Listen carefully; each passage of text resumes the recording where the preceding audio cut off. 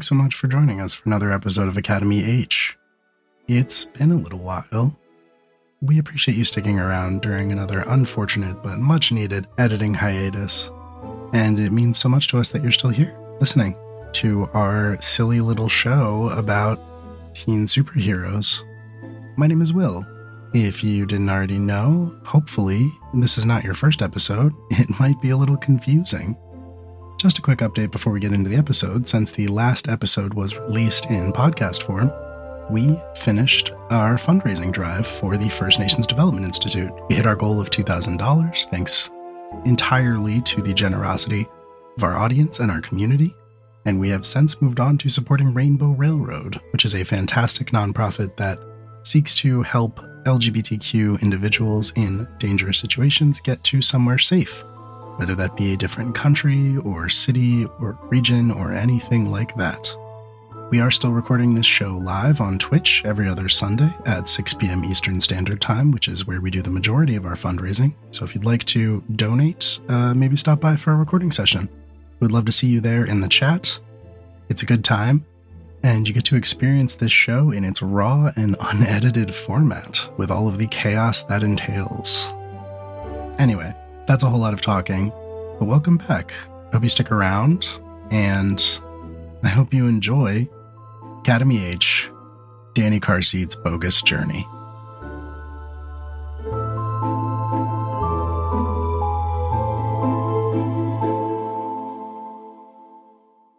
Hello, how are you? This is Academy H. This is a Masks actual play podcast that we record live here on the internet. So I think we probably can just go ahead and get on into our introductions. And it has been a minute. I think we all know that Brendan goes first. Hey, Brendan.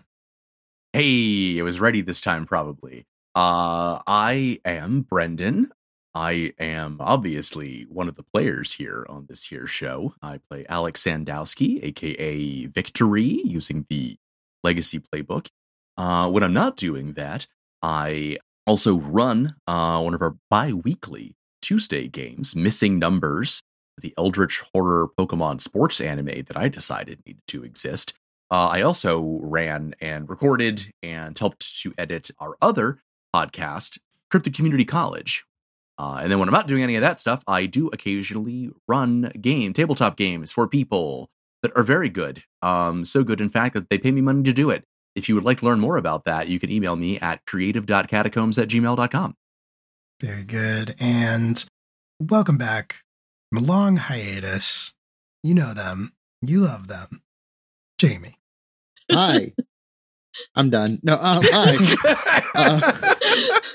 I'm Jamie. I play Danni Carseat, aka The Stage, a name I think we've used twice this whole time. I am a comedian based out of the Pacific Northwest who gets very busy around holiday season, which is why I've been gone for, I want to say, like 2.5 months at this point, which is a bummer to say out loud. But I'm back, and I should be back for the foreseeable future. So if you hated me and were glad when I was gone, I'm so sorry. I'm here again, and I'm never going away until things happen. I may go away. I hope I don't go away. I hope I'm here forever, and your hate turns to love. Anyway, I am insane today. You can follow me on all sorts of socials at @JamieCarbone. I do a lot of great stand-up. My goal is to actually do a bunch of tours this year. So if you like me as a person and you want me to come to my area, please let me know in some way, shape, or form, and I will do my best to plan something in that area and come see you. And then you can be like, hey, I watch you play this game. And I'm like going to be like, I'm sorry, I'm insane all the time. So I'm done. You know, if you go on, like, play a bunch of shows, do a bunch of shows in other places, you'll have to get on an airplane, and that'll lead to so much great comedy material, you know, with the food. What's the deal with their food? Yeah, it's bad. I mean, will we ever know at this point? It's been a long time, and the question has not been answered. What are they covering up? I don't know. Speaking of airplanes, JD. What a segue. Incredible, Will. Good job. I panicked. And that's great, because now I'm panicking. I was, like, prepared, but now I'm not, because how can I follow any of this? Hi, I'm JD. Tonight for Academy H, I am playing Casimir Bright, aka Spectral, who uses the Scion playbook. And I think that is all I can say for now, although there are several things on the horizon. We love a horizon. And Julia. Hi, I'm Julia. I'm the local Delaware cryptid. You can find me at Hexwhat on pretty much all social media platforms. Recently, I've been on Twitter just causing problems on purpose. I am playing Lyra Kroll, who also goes by Bethel. She uses the Janus playbook. I am also part of the Every Other Tuesday game class reunion where I play Kelly Violet, who is a horrible cleric rogue hybrid up to highwayman activity. And that is all I have currently going on. Hi. My name is Will. I am one of the GMs and the organizers here at Live in the Apocalypse. But anyway, all that being said, I think it has been far too long since we have played this game. So, let's get into Academy H, shall we? So last time we played, we went to therapy. That was the session, basically. That was how we answered our end of session moves. But one person was noticeably absent from that particular experience and a few of the events leading up to that therapy session. And one of the reasons why is because something mysterious happened to Danni Carseat not too long ago. Danni Carseat, you had opened a portal, much like any other portal, like you had done 1,000 times before. You and your squad mates stepped through, but you did not emerge from the other end of the portal. They did. You were missing. And I think that is where we will begin our story with Danni Carseat. You step out of a portal into a place that you do not recognize. You are standing in a place that it's disconcerting. Everything is too much.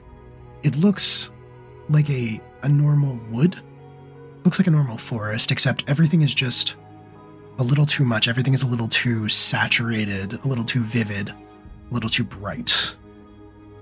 And you are alone. Danni will take like a quick look around, and because it's so bright, Danni will reach into his overalls and pull out a pair of sunglasses and then throw those away and pull out a second pair of sunglasses and put those on. And then he'll call out, "Hey, hello. I have been ditched. Hello?" Even your voice, even the sound of your own voice is a little bit too much. It's a little too loud, a little too clear. At that, Danni will panic a little bit. Danni doesn't like it when things about him change, and he will Danni's going to open a portal and just walk through. You open a portal, and you step through it, but when you step out the other side, it's like stepping through a hula hoop. You step through one side, you step out on the other. You put your foot down next to where you were standing a second ago. The portal doesn't go anywhere. It's just this sort of open circle in the space, glowing with magenta energy, but doesn't seem to be taking you anywhere. Danni is going to stand so that he can see both sides of the portal from the other end, and then put his arm through and see if it comes through. You're just trying to put your arm through the portal? Yeah, just to see if Danni is stuck in, like, getting teleported to exact same places or is staying in the same area. You are staying in the same place. When you put your arm through it, you see it pass through to the other side. Again, just like there was a ring, an empty ring hanging in the air right in front of you. Danni is going to toss the sunglasses through the portal. They fall to the grass on the other side. Danny's going to panic a little bit. Danny's going to start muttering to himself, just like, this is not how this works. My portal's open. They take me to a place. The place is usually where I want to go. Sometimes it's not where I want to go, but it's where I need to be. And right now, I am stuck here, which means maybe I need to be here. Why do I need to be in Bright Woods? Why do I need to be somewhere none of my friends are? Where are my friends? Have I time traveled again? Am I even further in the past? I don't think I've ever been to this forest before, but that's okay. I like the woods, but I don't know where everybody is. Danny's going to pull out his cell phone while he's muttering to himself and check if he has any bars. You do not have any signal, as far as you can tell, but as you look at the display screen of the phone, it beeps as if a text message just came through. And looking at the message itself, it appears to be an elaborately created arrow out of brackets and greater than symbols and less than symbols, pointing pretty much directly in front of you, and at the bottom it says, "This way." Danny's going to pivot the phone with his body to see if the arrow changes. It does. It shifts to pointing back the way you were facing a second ago. All right, phone. You and I now have an uneasy alliance until we get out of here. And Danny will follow the arrow. The arrow leads you through the woods. You step between the trees. There is no path as near as you can tell, but the arrow points you unerringly in a single direction. You walk for maybe about 10, 15 minutes. It's very hard to say. But ahead, you start to see something shining through the trees, almost like a mirror or something, reflecting the too bright sunlight. It's hard to tell, but you can see it through the tree line up ahead.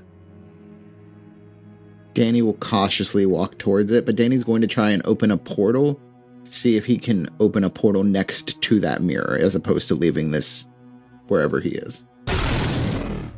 To try to teleport out or to see through it? To see through it over to there and potentially reach through and grab the mirror from where he's standing. The portal, once again, does not seem to manifest an end point. It just sort of hangs in the air next to you like an empty ring. But as you do peer cautiously out through the tree line, you see that this is actually not a mirror at all. Looks like a lake. A very still lake. And the water is impossibly clean and clear and reflects the sunlight streaming down. You can further see, in the middle of the lake, an island. Rising up from that island are buildings, towers, and crenellations. They look old, but they look like they are well maintained. There's ivy covering some of them. You can see some wooden scaffolding around one or two of those structures, as if they were in the process of being rebuilt or restored. Danny will walk to the shore, staring at them. He probably would feel some kind of, not nostalgia, but callback to where he came from, because that would be very similar architecturally. Old buildings, well-maintained, but like clearly old. How deep is the lake? It is impossible to tell. As clear as it is, it looks like it goes on forever. Danny does not know how to swim. Your phone beeps again, and the texts now say, "Be not afraid." Danny texts back. Danny just texts back a crying emoji. You receive back a hugging emoji. Danny will shrug his shoulders and just slowly inch out into the water until he's like waist deep, and then see what happens. The water seems to support your weight. Danny starts doing jumping jacks. You seem to be able to walk across the surface of it. You can certainly do jumping jacks across the surface of it. Danny is like a child, just like excited. Like, is there like ripples in the water as Danny like walks on it, or is there like little splashlets, or is it just kind of like a water floor? We can say there's splashes. We can say there's ripples. Danny is truly so excited. Danny has completely forgotten about the unease he was having towards this situation and has started to do cartwheels and jump like this, because Danny has not dealt with this before. He has never seen a lake before. I know we like lived on the pier, but it was night. So this is like Danny's first not crime experience with a large body of water, and Danny has become somehow more childish than before, doing cartwheels and playing around and just poking it with like a stick. Probably, I'll be honest, for a couple hours, just playing around with it until he gets bored and decides to go see what the buildings are about. After a few minutes of this, your phone would chime again, and the arrow would be back, and it would say this way, and it would be pointing towards the island. Danny would text back, "Give me a moment, I'm recapturing something." You'd get back a message that says, in that same sort of too large font, "Time is of the essence." Okay, then Danny will sigh, and while Danny will be making his way towards the buildings, towards the arrow, he will still be leisurely pacing and playing with the water as he goes. I will say, being in this serene place and getting the chance to just sort of play like this without, the weight of everything, your mission and the world and your teammates even, and their problems weighing down on you, does bring back this sort of childlike wonder to Danny, and I will say you are no longer hopeless. Oh, yay. Yeah. So there's that. You keep walking. You pass more of the water. You step across it, and it seems to support your weight the same way. You see some ripples go out, and very soon you are on the shore of the island itself. And as you step onto shore, it's interesting because one moment you're standing on the water, and you see the buildings, you see the ivy, you see the scaffolding, but you don't really see people. You don't really see anyone. But as you set foot on the shore of the island, suddenly people appear. You can see beings moving through the buildings across the island. This place is bustling. You see people, but their manner of dress is strange. It's kind of archaic. Some of them are wearing cloaks, some of them are wearing full suits of armor, but you don't see any modern clothing. You don't see any of the things you have come to expect from modern day during your time in province. While noticing that, Danny will be like, finally, a place with some style. Standing on the shore as well, she just kind of appears as you set foot on the shore, like she's waiting for you almost. There's a woman, and she is absolutely ethereal.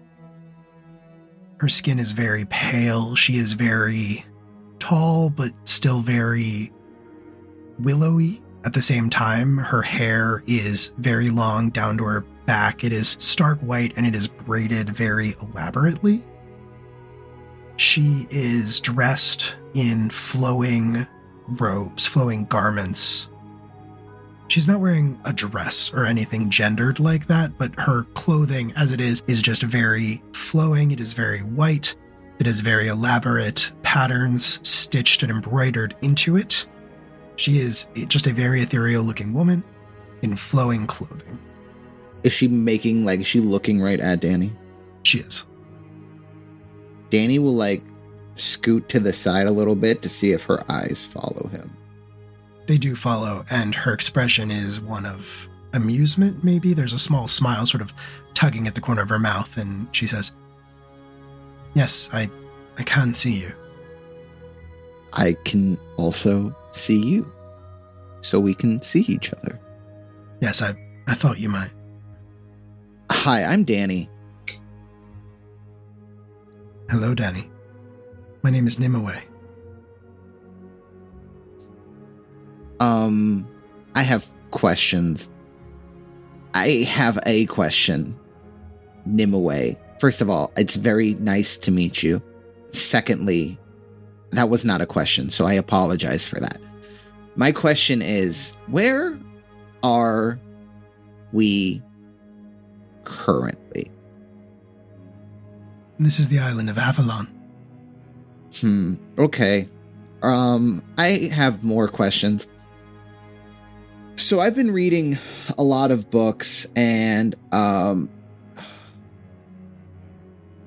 know this is... Can I see your sword? I would like to see the sword. The smile grows more pronounced on her face, and she says, I no longer wield the blade Excalibur. It belongs to another now. Oh. Well, can I? You know what? You seem like you know what you're doing. Can I get... Nimue, I would like to leave. I'm so sorry. You're very nice. My friends need me right now. I don't know if they need me. I don't want to make assumptions, but I would like to be with my friends. Not to say that you and I will not become friends. You seem very nice. I like your jumpsuit, but I'm panicking, Nimue. I'm so sorry. This is a lot, and I'm not used to this. And your water does not work the way other water does, which is cool in theory, but like, it scares me. Take a breath. Take a moment. Danny is hyperventilating a little bit. Time is different here. When she says time, Danny calms down for like a brief second and goes, when are we? As I said, time is different here. It means less. You are currently between times. Were I the one who brought you here, I could return you to any point in time or space that you required, especially to the point that you left. But I did not bring you here. And thus your situation is more complicated. So someone else brought me here. Do you know who? I have some suspicions. There's a demon who does not like me. I am familiar.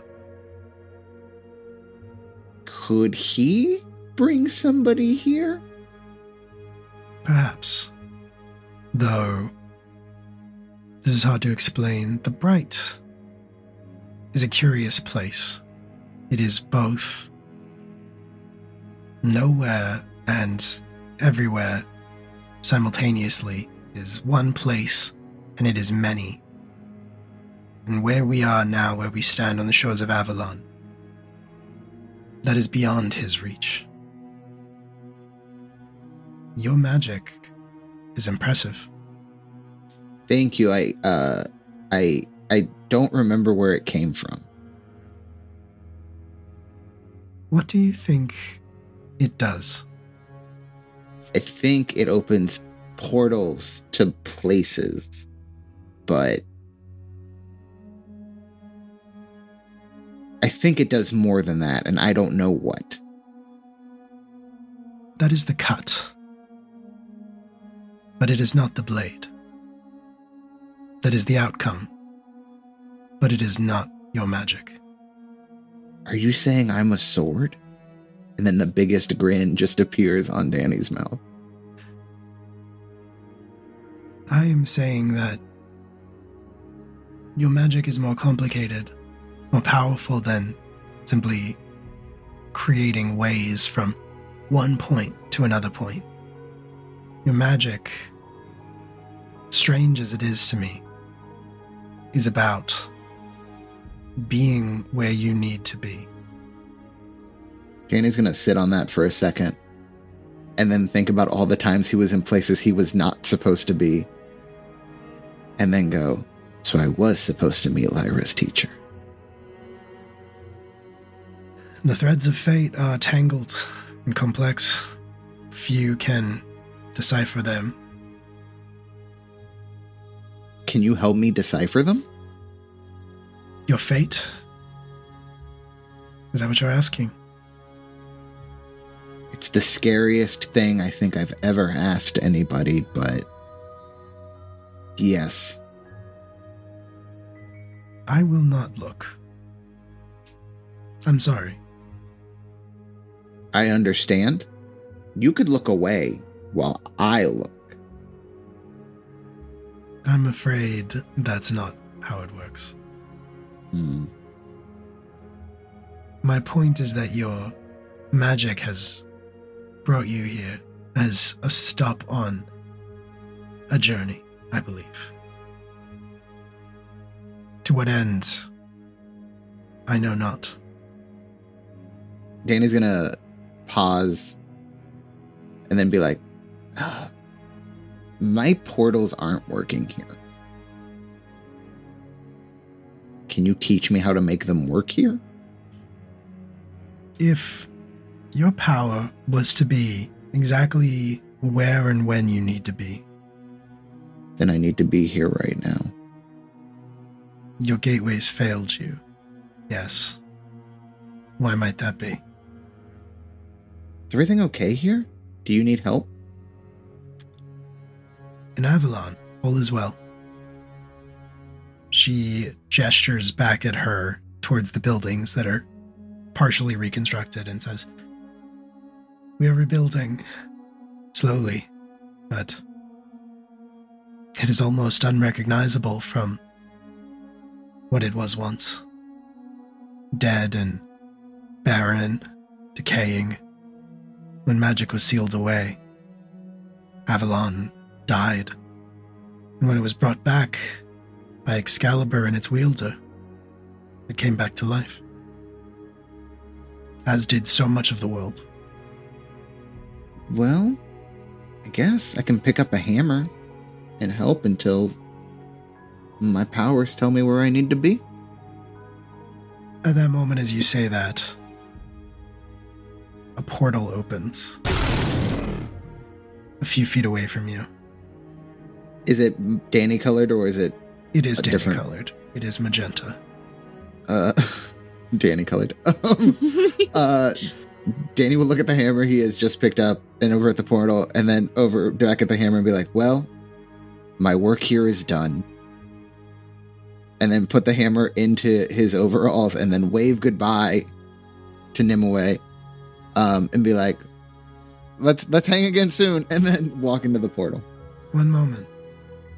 It would appear the next step of your journey begins, but I would not want you to face it alone. Danny will freeze, mid-step hand wave and be like, "Oh, do you have a cool thing for me?" And Danny will get all smiles again. The comrades that you would want at your side the most, who are very part of your being, they can walk beside you if only temporarily, created from your memories, your love for them. All you have to do is look into the lake. Danny, without a second, will walk over to it, look in, and hopefully see them looking back. You walk over to the edge of the lake, and you look down at it, and you see your reflection, first and foremost, but then, on either side of you, walking up, you see Spectral and Bethel and Victory.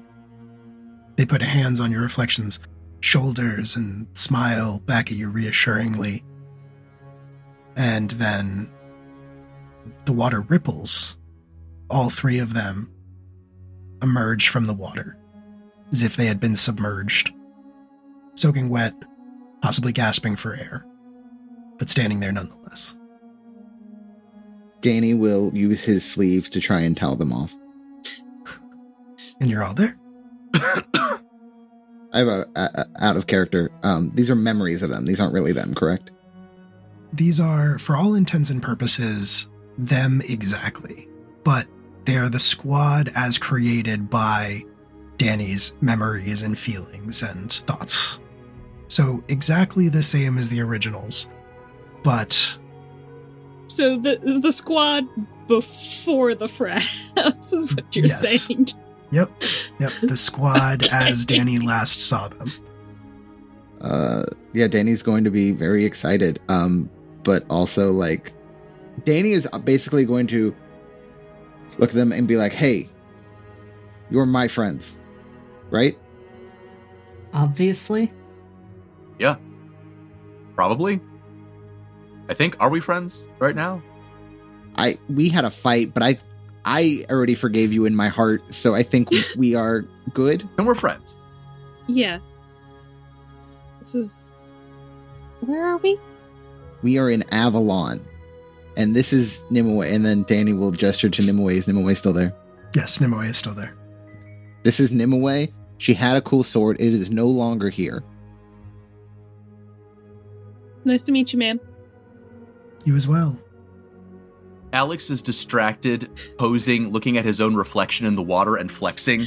Stupid. Kaz is pretending this isn't happening and is just looking around at the architecture and asks Danny, have you had a chance to explore? I haven't. The water does this cool thing where you can walk on it, but then you guys came through it, so now I'm worried it doesn't do that anymore.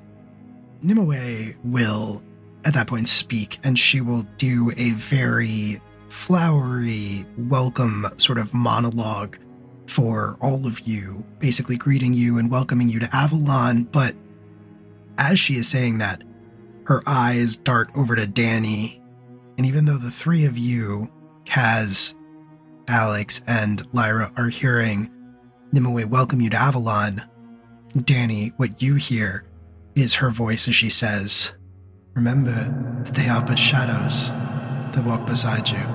They are born of your mind, and they will fade. But in the meantime, they will protect you. Danny's heart jumps into his throat. Because while they may be memories, they may be shadows, they are still his family.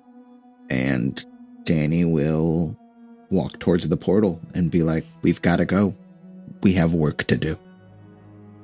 And Nimue will say after you, right before you step through the portal, she will say, we will meet again.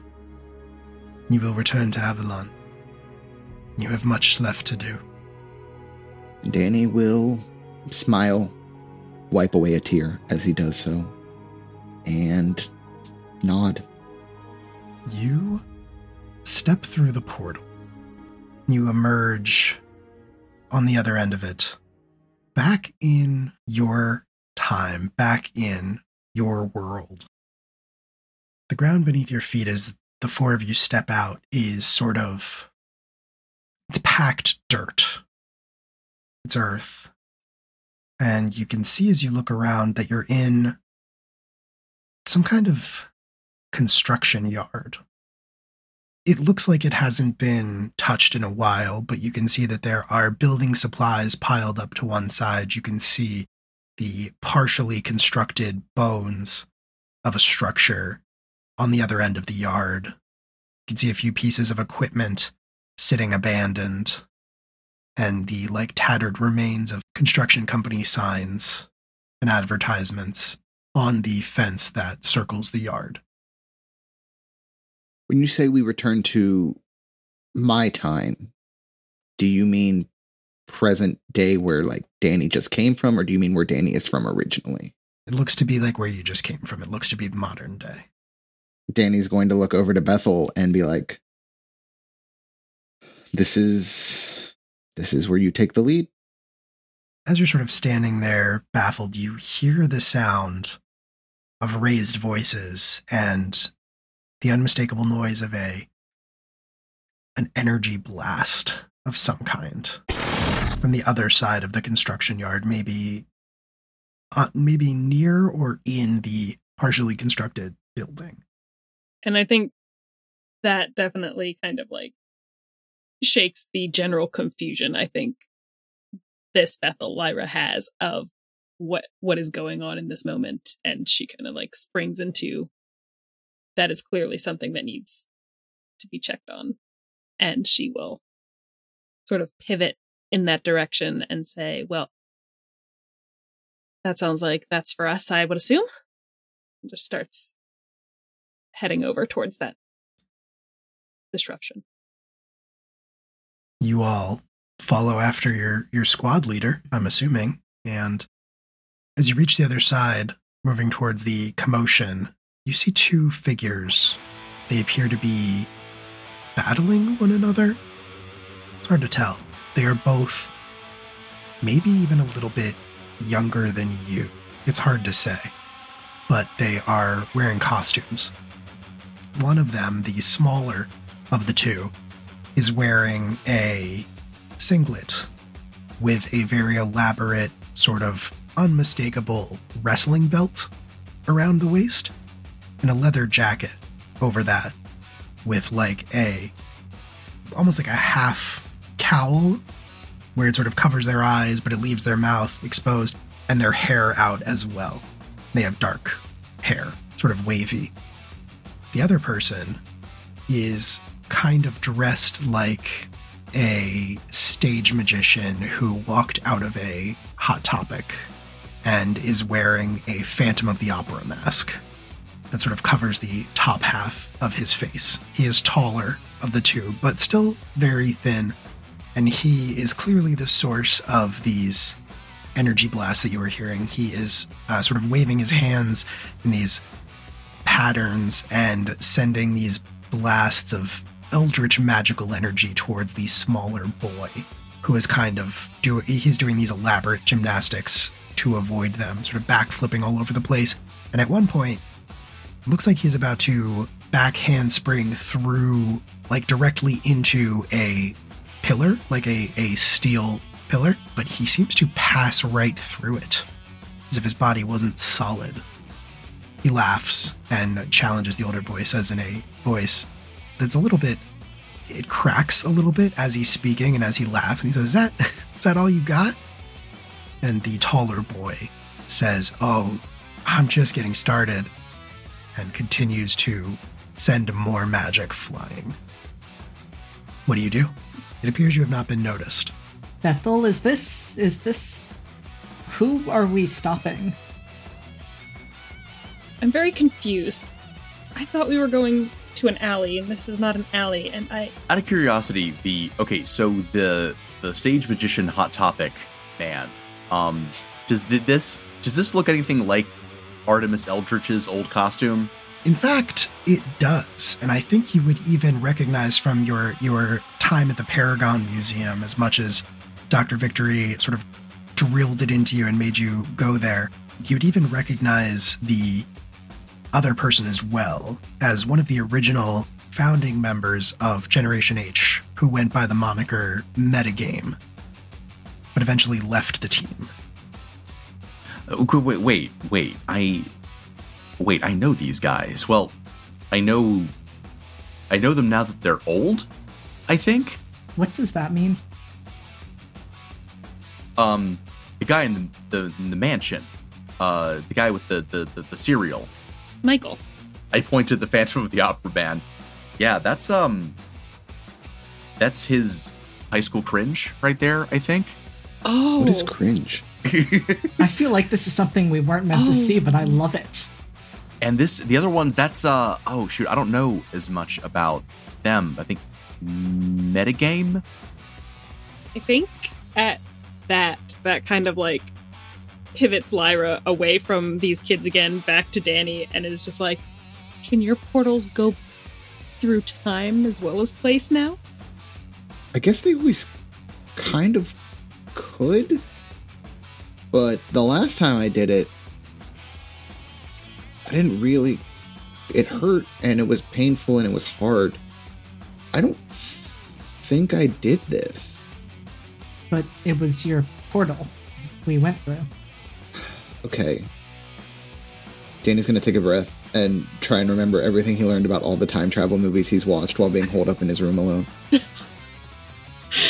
And be like, okay, so I don't know how time travel laws work. I have an idea of how time travel laws work. That said, it is entirely possible that a different Danny from the future and or the past that I don't remember opened that portal. And if that is the case, yes, I opened that portal, but not the Danny you're currently talking to. That is so much to unpack. So, quantum leap rules. The question is whether we're talking about time cop rules or looper rules. As you are debating time travel rules, you notice the competition between these two. you've determined that it is friendly in nature. They are sort of training/playing, and as you are having this conversation, you notice that the blasts of magical energy that Artemis Eldritch has been summoning and sending flying at his friend have somewhat destabilized part of the structure. And as metagame slides to a stop from having just dodged one, a riveted beam from over his head sort of groans quietly and shifts. And he is too busy telling Artemis Eldritch how much he sucks and that he needs to get good to notice. And it comes free with a screech, falling towards him. You notice this. What would you like to do? I think Lyra would probably, like, smack the back of, like, Alex's shoulder and be like, go. And, I think Alex was already kind of starting to spring into action, so Lyra, like, giving him that little shove almost kind of, like, rockets him into the air. Not flying, because Danny doesn't know that he can do that, so he can't do that here. But as a super strength jump. Hold on. What did I miss? So much is the answer. Listen, there's a reason why I had to specify if we were friends by stating before the frat party or after. All right. Well, oh boy. Okay. We had a lot has happened. You'll hear it on the podcast. Yep. Like rockets into the air in a super strength jump to try and catch the beam. Okay, roll to defend someone. Roll with Savior.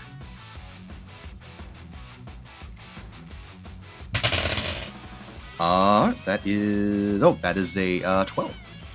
Okay, perfect. You keep them safe, and you can choose one. You can add a team to the pool, take influence over someone you protect, or clear a condition. I don't think I have any conditions currently. I think I cleared them all. So I'm going to add a team to the pool. Very exciting. How do you stop the beam? What does it look like? Alex is rocketed into the air. It almost, like, from your position, almost looks like Lyra, like, slaps him on the back and he just, like, flies off in, like, a single fluid motion. And, yeah, he catches the beam midair and just kind of lands with it. Perfect. And you're holding it up. Are you just, like, going to keep holding it up? Do you drop it? What are you doing? I'm going to place it gingerly upon the ground. Perfect. Okay, great. And metagame kind of fell flat on his ass when you did that. When you leaped in and caught the beam, he is clearly surprised, sort of falls back on the ground. He's kind of just lying there, supporting himself on his elbows, looking at you. His eyes are wide. You can see them through the goggles that he is wearing. He stutters out like, thanks? Victory kind of looks at him and is like, yeah, no problem. By the way, cool goggles, cool cowl, cool singlet, actually, now that you mention it. Anyway, gotta go, and we'll try to super strength jump away to a place of unobservedness. And he's in the process, metagame is in the process of being like, thanks, I'd like yours to... wait, hold on, I don't... Who... And he is gonna try to run after you just a little bit. But the rest of you, what are you doing? Are you trying to hide? Are you still just standing there where you are open and observable? I think Lyra's kind of, like, ducked down a little bit because now she's freaked out about, like, time travel rules, and now she's sitting here like, was I supposed to let that happen? Should we have let him get crushed? Like, Lyra's, like, sitting here trying to be like, did we do something bad by saving that child, or were we supposed to save that child? So Lyra's just kind of, like, crouched down, trying to be out of sight, thinking. She's probably got, like, one hand on Danny and one hand on Kaz, just in case either of them try to go anywhere, but she's just like, I don't know if you should have done that. Should we have done that?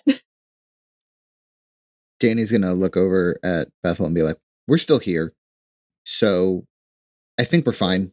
Also, I don't know if this is really happening. Okay. But I think we're okay. So out of character. This is before magic was reawakened, right? Yes. Danny's going to try and open a portal. You are not able to open a portal. Danny's just a regular person, so Danny's not going to hide. Danny's just a person who dresses eccentrically.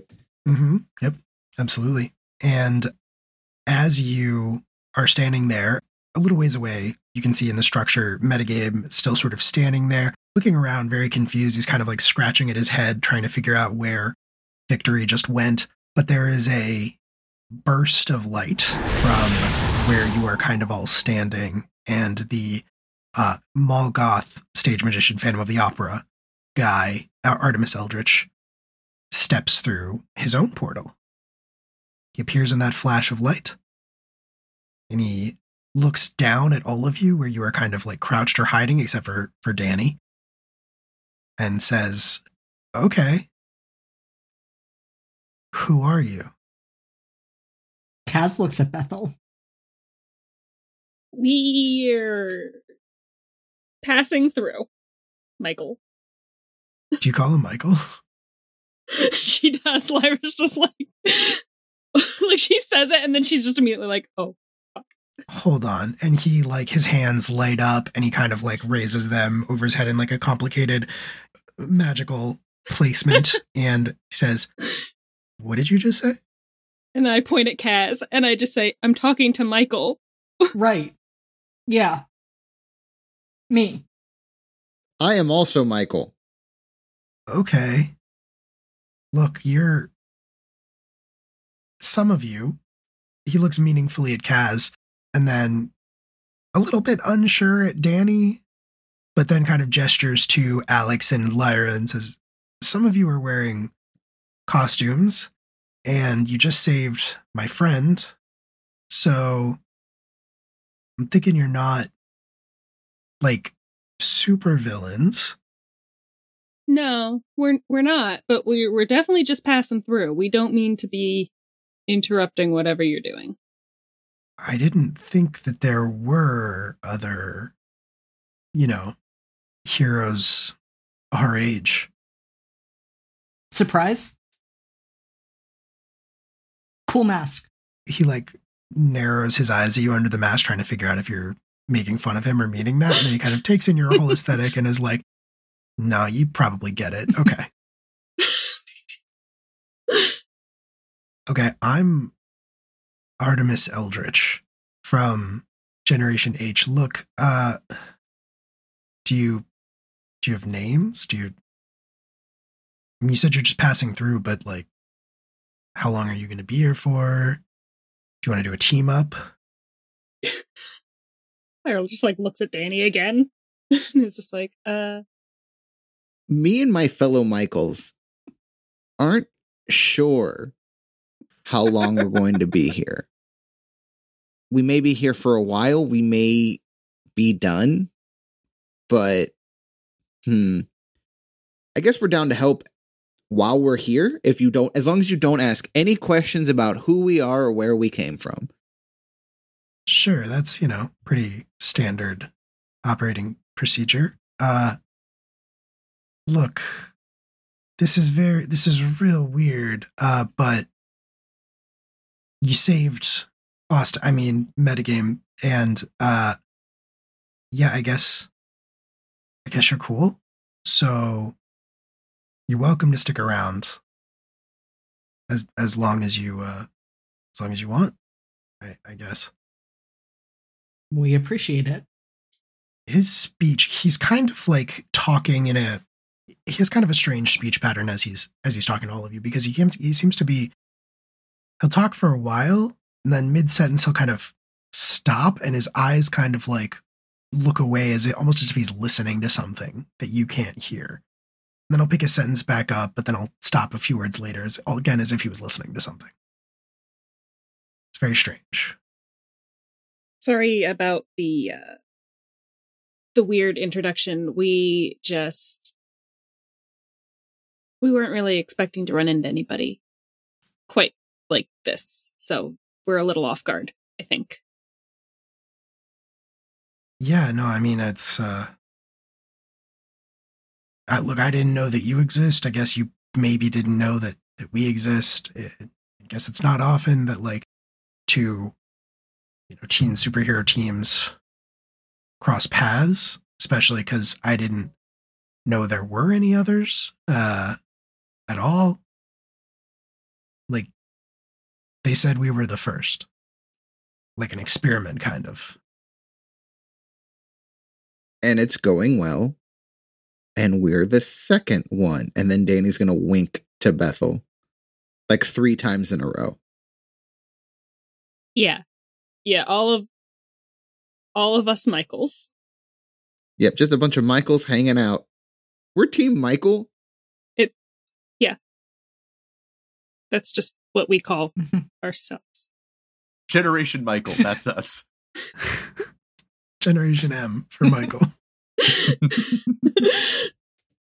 Okay, cool. Yeah, all right. Look, I should get back to metagame, but I guess just like hit me up. I don't know. You got phones, and he will pull out like a razor, like slide phone.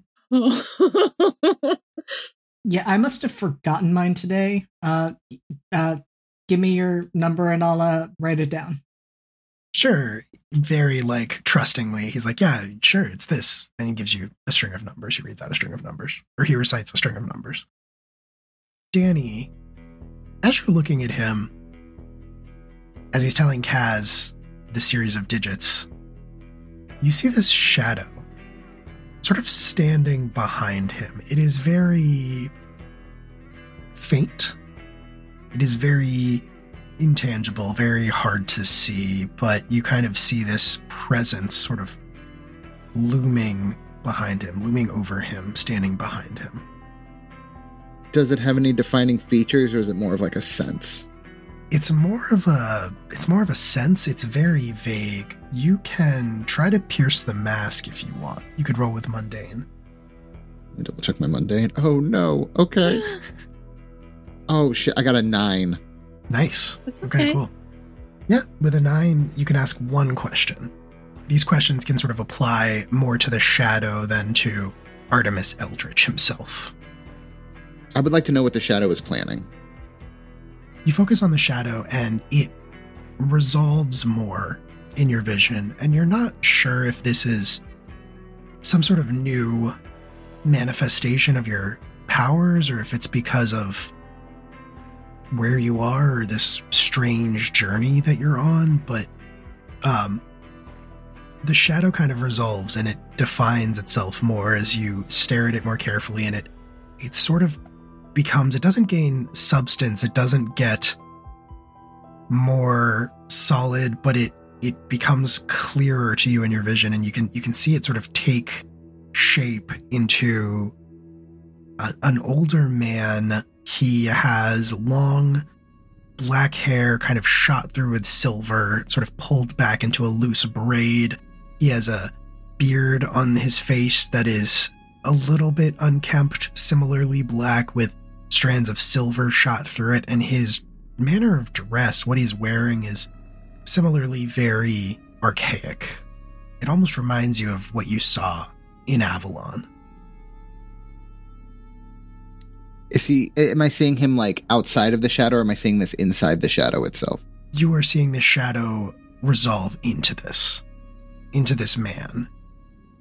Is there any way I could pull him like out of this using, whatever tangential connection I feel to this like new form of power? Could I pull him out of, for lack of a better term, the shadow realm and into reality? Whatever you are now able to see, it does not seem to include the ability to control or interact with this man, but you can see as he takes more shape, you can see that he is sort of hunched over, sort of leaned down, and he is whispering into Artemis Eldritch's ear. And he has a grin on his face, a very sinister sort of grin. Is there a way I could perhaps extend my ability to the others? to let them see it? Yeah. I will say that you can try to use your powers. I will say you can try to unleash your powers, and you can roll with Freak. We'll call it extending your senses. All right, I got a 9. With a 9, you can do it, but you have to mark a condition, or I will tell you how the effect is unstable or temporary. Let me see what condition makes sense here. I guess I'll mark afraid, because this is, whatever this is clearly unsettling me, and for it to have an effect over someone as powerful as him, then I think that would make me immediately very leery, which is kind of why I want to share the vision with them to begin with. So you all, as you are standing there and listening to Artemis Eldritch talk, your vision kind of flashes magenta for a second, and you see the same thing that Danni is seeing. You see this sort of shadowy, semi-translucent figure standing behind Artemis Eldritch, hunched over and whispering into his ear. I think Kaz's eyes go wide at that, and he definitely, takes a step back, but then tries to play it off and says, the ground's really unstable here. We probably shouldn't be out here for much longer. At this point, you hear Metagame call out from the other side of the construction site and just goes like, Michael? And Artemis Eldritch's eyes under the mask just kind of closes them and takes a deep breath, sort of like a Serenity Now sigh. And it's like, yeah, I should get going. Wait. Danni screams, positive that this shadow man is the reason he's here. What if you chilled with your fellow Michaels, What if we had a good old Michael off? Look, yeah, I mean, I definitely want to hang more, and I know you said you're just passing through, but you got my number. I just got things we got to do right now, but let's definitely link up later. Trade stories and tips and all that good stuff. You have a ghost. I'm so sorry, you have a ghost. Danni. You have a ghost. Danni. Artemis Eldritch looks alarmed at that. And as he opens his mouth to respond, a portal, magenta portal, a Danni portal, opens behind all of you and starts to do something that one of these has never done before. It starts to suck you all in. I was going to say, is it chasing us? So me and my fellow Michaels are gonna go as we are slowly being pulled back. Yeah, Artemis Eldritch looks alarmed. But you should really deal with that ghost. Looks like it's a creepy old man living in your shadow, and maybe I have made things worse by telling you, but my portal is here, so we're gonna go. Yeah, that's our ride. Yeah, it was wonderful Michaeling with you. Anyway, finger goodbye. guns. I have a question because this is going to depend on how I speak to Danni afterwards. Lyra knew about Ravenholm Manor and Michael prior to when, in the beginning, because that was part of her initial research. Yeah. Yes. Sort of. Yeah. That's the thing. That's the sort of. How much of what went on with his buddies was public knowledge? Probably not a whole lot. I think a lot of that was kept fairly under wraps. It was kind of just one of those things where, as far as the public was concerned, I mean, Artemis Eldritch is not really a name that gets talked about much because he did change his superhero handle shortly thereafter and did eventually stop being a superhero altogether, obviously. A lot of the specifics were never really public knowledge. Is it possible when Danni stole all those books, though? Is it could it potentially a journal have made it in there and Danni could have some of that info? It is hard to say. What I will say, I'll say this, because Bethel specifically did research ahead of time on this. Bethel, I think you would have found some references to the fact that Artemis Eldritch and later spellbound, as he came to call himself, a much better name, was dealing with some kind of possession or a angry spirit of some kind. The details are very vague and inconsistent. There's a lot of speculation and a lot of conflicting stories, but all the sources that you could find seem to agree he eventually overcame it. I think that is probably all Lyra will communicate to Danny when we tumble out of wherever this portal is forcing us to go. She kind of like rolls up to her feet, turns to where Danny is, where he was going on about his ghosts. And she's just like, he gets rid of it, I promise. Oh, so we helped.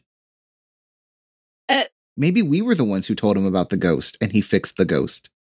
I don't know that. I don't know anything. Why did I do that? Why did I should obviously I couldn't just like let it hit him, right? But I just like, I don't know. Did I just end the universe? I think it's okay. I think it's okay. Danny says that we're all still here, and that means it's okay. Danny's going to put his shoulder on Victory and say, Michael, don't worry about it, okay?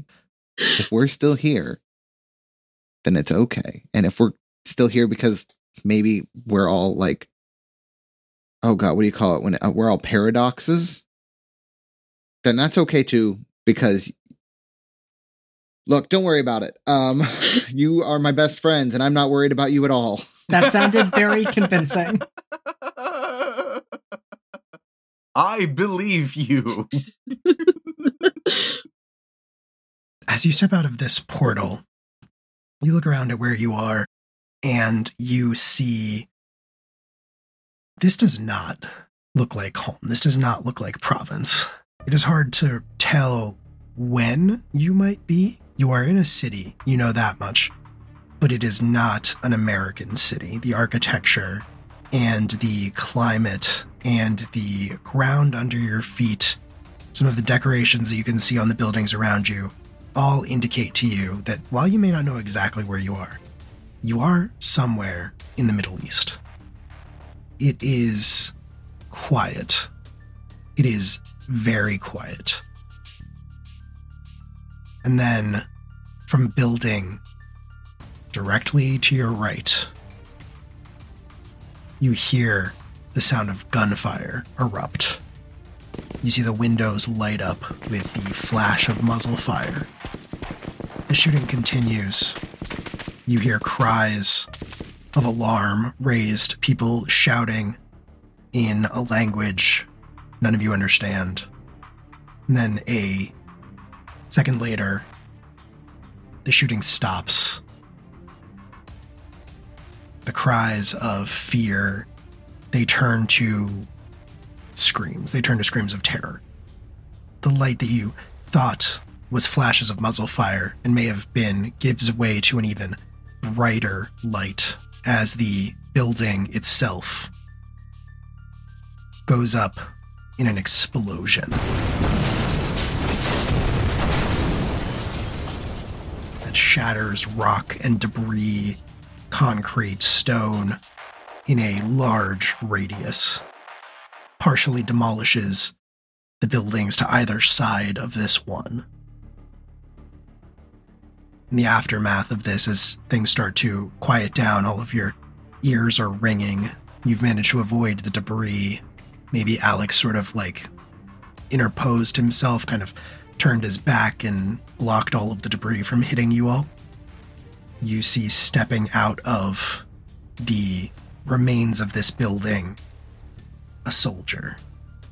What looks like an American soldier, except his uniform has kind of a superhero costume bend to it.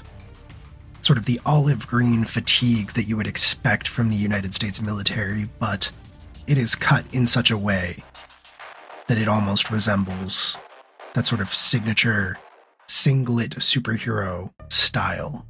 Sort of a one-piece jumpsuit almost. There are a few buttons undone, dog tags hanging out. On each of the shoulders of the uniform, there's an American flag stitched with a radiation symbol. The helmet that this man wears has sort of a domino mask faceplate that covers his eyes. He walks out of the rubble with that same sort of glow still clinging to him. And he drops to his knees in the middle of the street as debris continues to rain down and people cry out in pain behind him. The portal opens again, sucks you all through before you can do anything.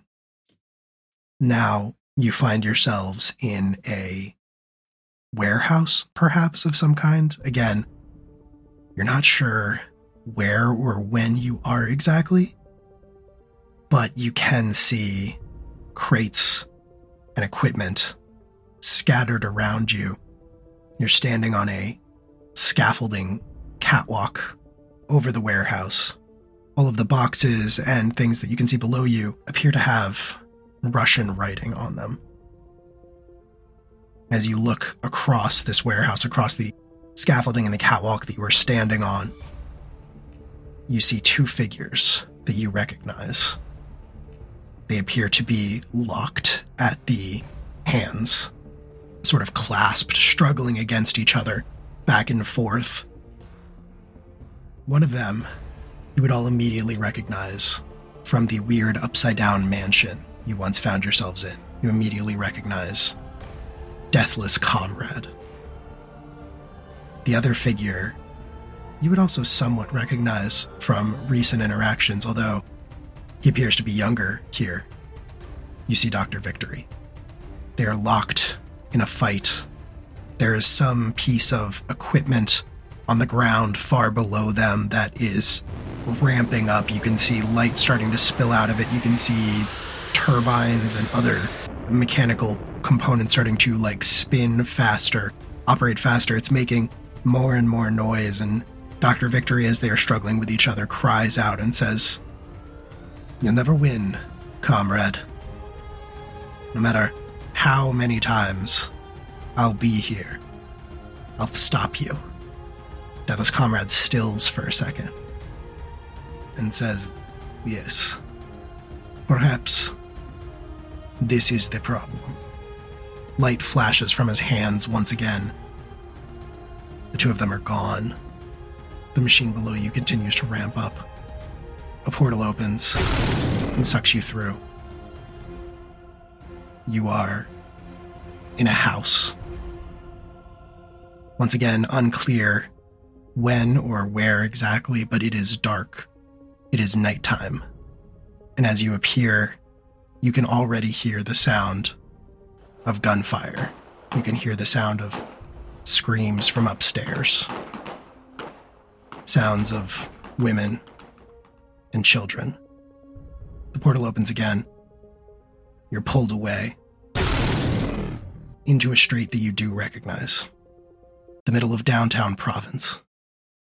The exact date is unclear, but looking around, you can tell that it is in the past. Cars are older. The way people are dressed is older. And they are running past you, clearly trying to get away from something. They all seem to be turning the corner up ahead as if to flee something. You can hear people crying out and screaming as they go. As you move up and look around the corner, you see a great mechanical suit standing 10 feet tall. Mostly it is arms and legs, a little bit gangly. It would almost even be comical. But in the center pod of this suit, you can see an old man. He looks deranged. His expression is wild and unhinged. He is wearing a lab coat and a strange shirt, unlike anything you've ever seen, unlike any type of fashion that you've ever seen. And he is struggling. His suit is battling with a man who is almost as tall as the suit itself is, standing at roughly 8 feet. His bald head gleams in the sun. He wears a black suit that covers his entire body. Again, almost comical musculature. He is incredibly muscular. And as you watch, the suit swings one hand at him. He puts up a hand and catches it, sort of strains against him for a moment. They trade words with each other, but the dialect is strange. It almost sounds like English, every third word or so. But the rest of it is just indecipherable. It sounds like gibberish. And they stand there, doing battle with each other. The suit swings once again. This time, one arm, the other arm, the one that the strong man has not stopped, wraps its robotic fingers around his throat. It lifts him off the ground with a screech of metal and gears, and it slowly starts to choke the life out of Paragon. Hey, Danny, what the absolute fuck? I don't know. I don't know. Danny is starting to panic. I don't know. We keep going further back in time, and I'm glad you're all here. Danny will put on the fake smile that Danny used to put on when he was feeling traumatized, because he does not want to stress his friends out, even though we are at a point where they would know that means Danny is hiding something. And Danny will once again look to Bethel and be like, tell me what to do. That's Paragon, and I think this is what's happening. He can't die. This is not where he dies, so help him, I guess. I don't know. If we need to be surreptitious, I don't know. Bethel, can you do anything about the casing on the suit, the cockpit? I know it's future glass or something, but I don't know. It's glass, right? I can try to crush it inwards. It'll at least distract him enough that probably Paragon can get out. I can try. Lyra will try.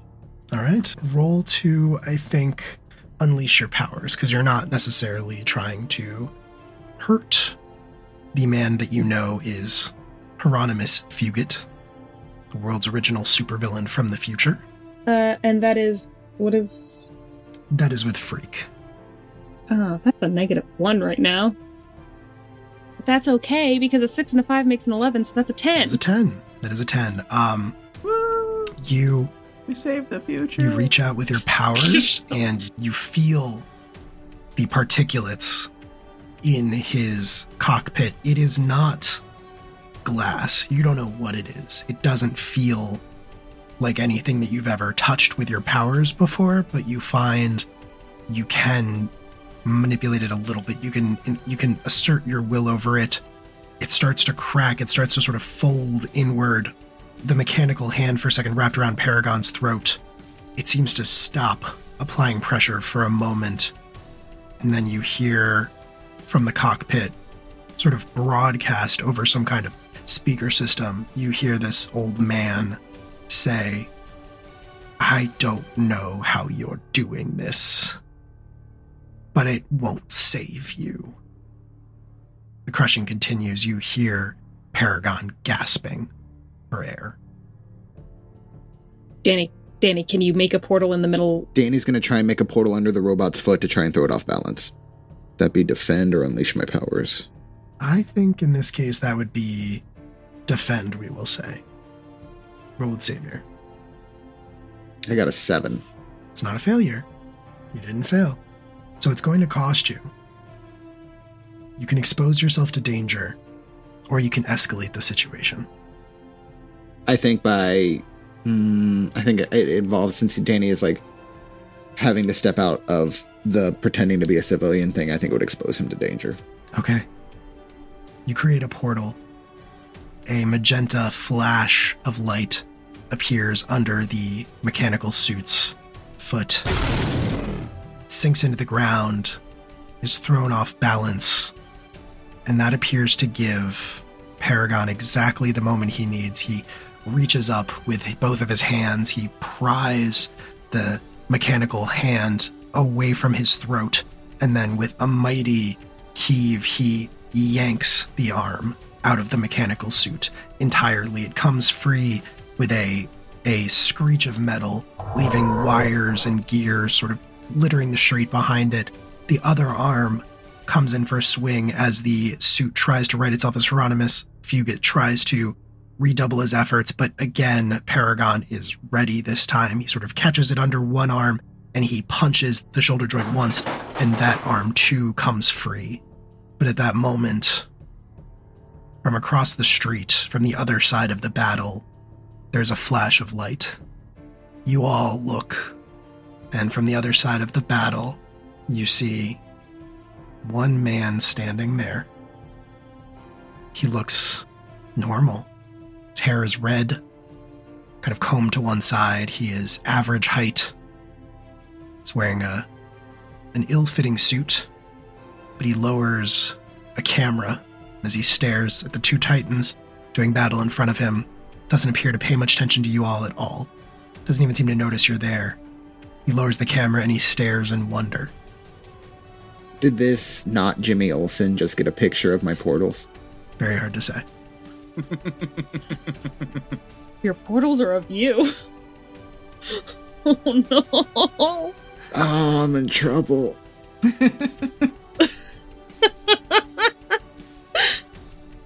Paragon locks one hand between the two legs of this mech suit.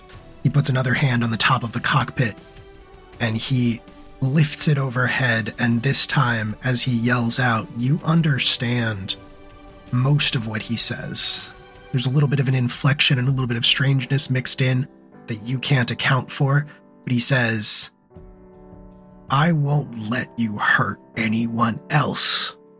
And then he slams the suit into the ground. The cockpit flies open, maybe because of the stress cracks that somebody created in it earlier. And a defeated old man sort of crawls out of it on his hands and knees as Paragon stands there in the street, towering over him, looking every bit like the defender of the world he would come to be. Another portal opens behind you. It starts tugging at you as if it were beckoning you. Danny's he's not gonna kill the old man, is he? He did not in history. Okay. Yeah. I didn't think so, but I wanted to make sure like me changing this could not potentially have led to him committing a murder. I don't want to have the Dark Age of comics happen 60 years earlier than it did. He doesn't appear to be making any move towards the man. He's just kind of standing there. Then Danny is gonna go through the portal. Okay. Yeah. Following along. Yep, I think Alex could just kind of like slide backward into the portal like Homer into the bushes. What a reference. You step out of the portal, and this time you recognize exactly where you are. You're on the shores of Avalon. Nimue stands perhaps about 50 feet away from you. She's facing a tower that you can now see as you pay closer attention to it. Appears to only be held together by lines of light connecting the different stones. She moves her hands in front of her in intricate patterns, and these stones fit together more tightly. She doesn't turn to look at you, but you hear her say, as if you're standing right next to you, how was your journey? Not great. Saw what I think were war crimes and a ghost, and I'm gonna get a lecture when I get back about safe time traveling, which like sucks because I thought I was doing this not to be having these lectures. How are you? How's construction going? Avalon lives. She is coming together slowly, but things worth doing right take a long time. I've been gone for a minute, haven't I? I wish I could tell you exactly how long, but you went where you were meant to go, and you saw what you were meant to see. for better or worse. Trust in your gift, Danny. I think it's time for me to go back. But I don't think I can take them with me. No. Nimue, I know we're new friends, but can you do me a favor? Perhaps. Can you keep them here? No, Danny. In a way, they will always be here because they are of here. They are of the lake. They are your memories. They are each the way that you see them, made real. Then if they're real, can I give up my memories so that they get a chance to live? Danny, they only exist because you remember them. I've just lost a lot of friends. They are waiting for you, So these three will live on in me?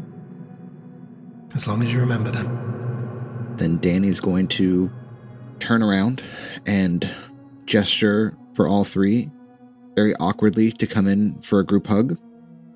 You all feel strangely compelled to participate in this group hug. You good? I will be. And as they hug, Danny brings them back into him. That's where they'll stay. A wave crashes on the shore, and all of them dissolve into water. Wash back out with the wave. Nimue, this was weird, but I think I needed this. Weird. My dear, this is the bright. Danny will, smile and nod as if he knows what she means. But then when he turns around, he'll be like, if anybody was looking at his face, he'll be like, what the hell is she talking about? And then he will open a portal. It works this time. You open a portal and you step out into the common room of your suite. Is anybody in there? It is empty, but you hear voices from outside. Voices that you recognize. At that moment, your phone rings from a number you do not recognize. I see the phone, and I don't really save numbers, but I feel an urgency to this particular number, and I answer it.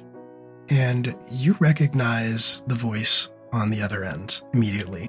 You recognize the voice of Michael Ravenholm as he says, "What did you do?" Hey, this is Michael's phone. He's not here right now. I'll talk to you later. And then Danny will throw the phone out the window. And the doorknob turns, door starts to open. And we'll see you next time on Academy H.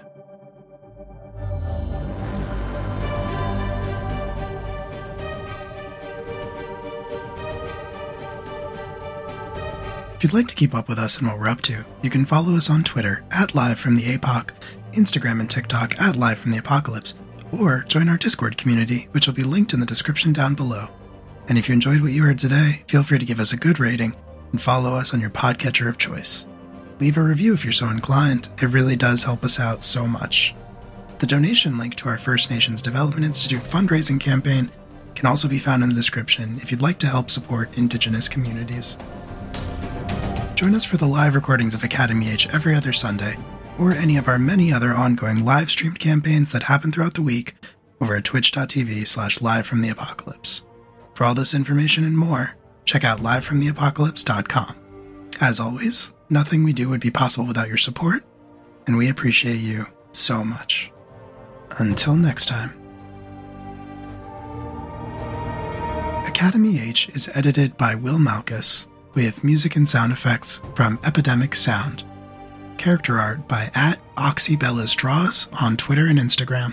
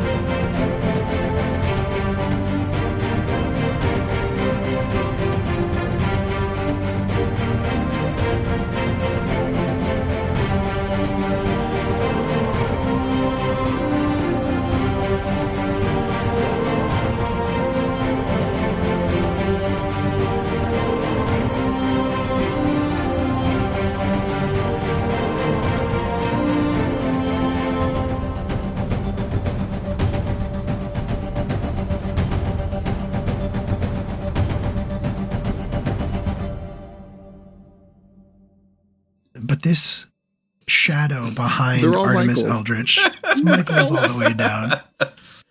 Welcome to Academy M, our Michael actual play podcast. Jesus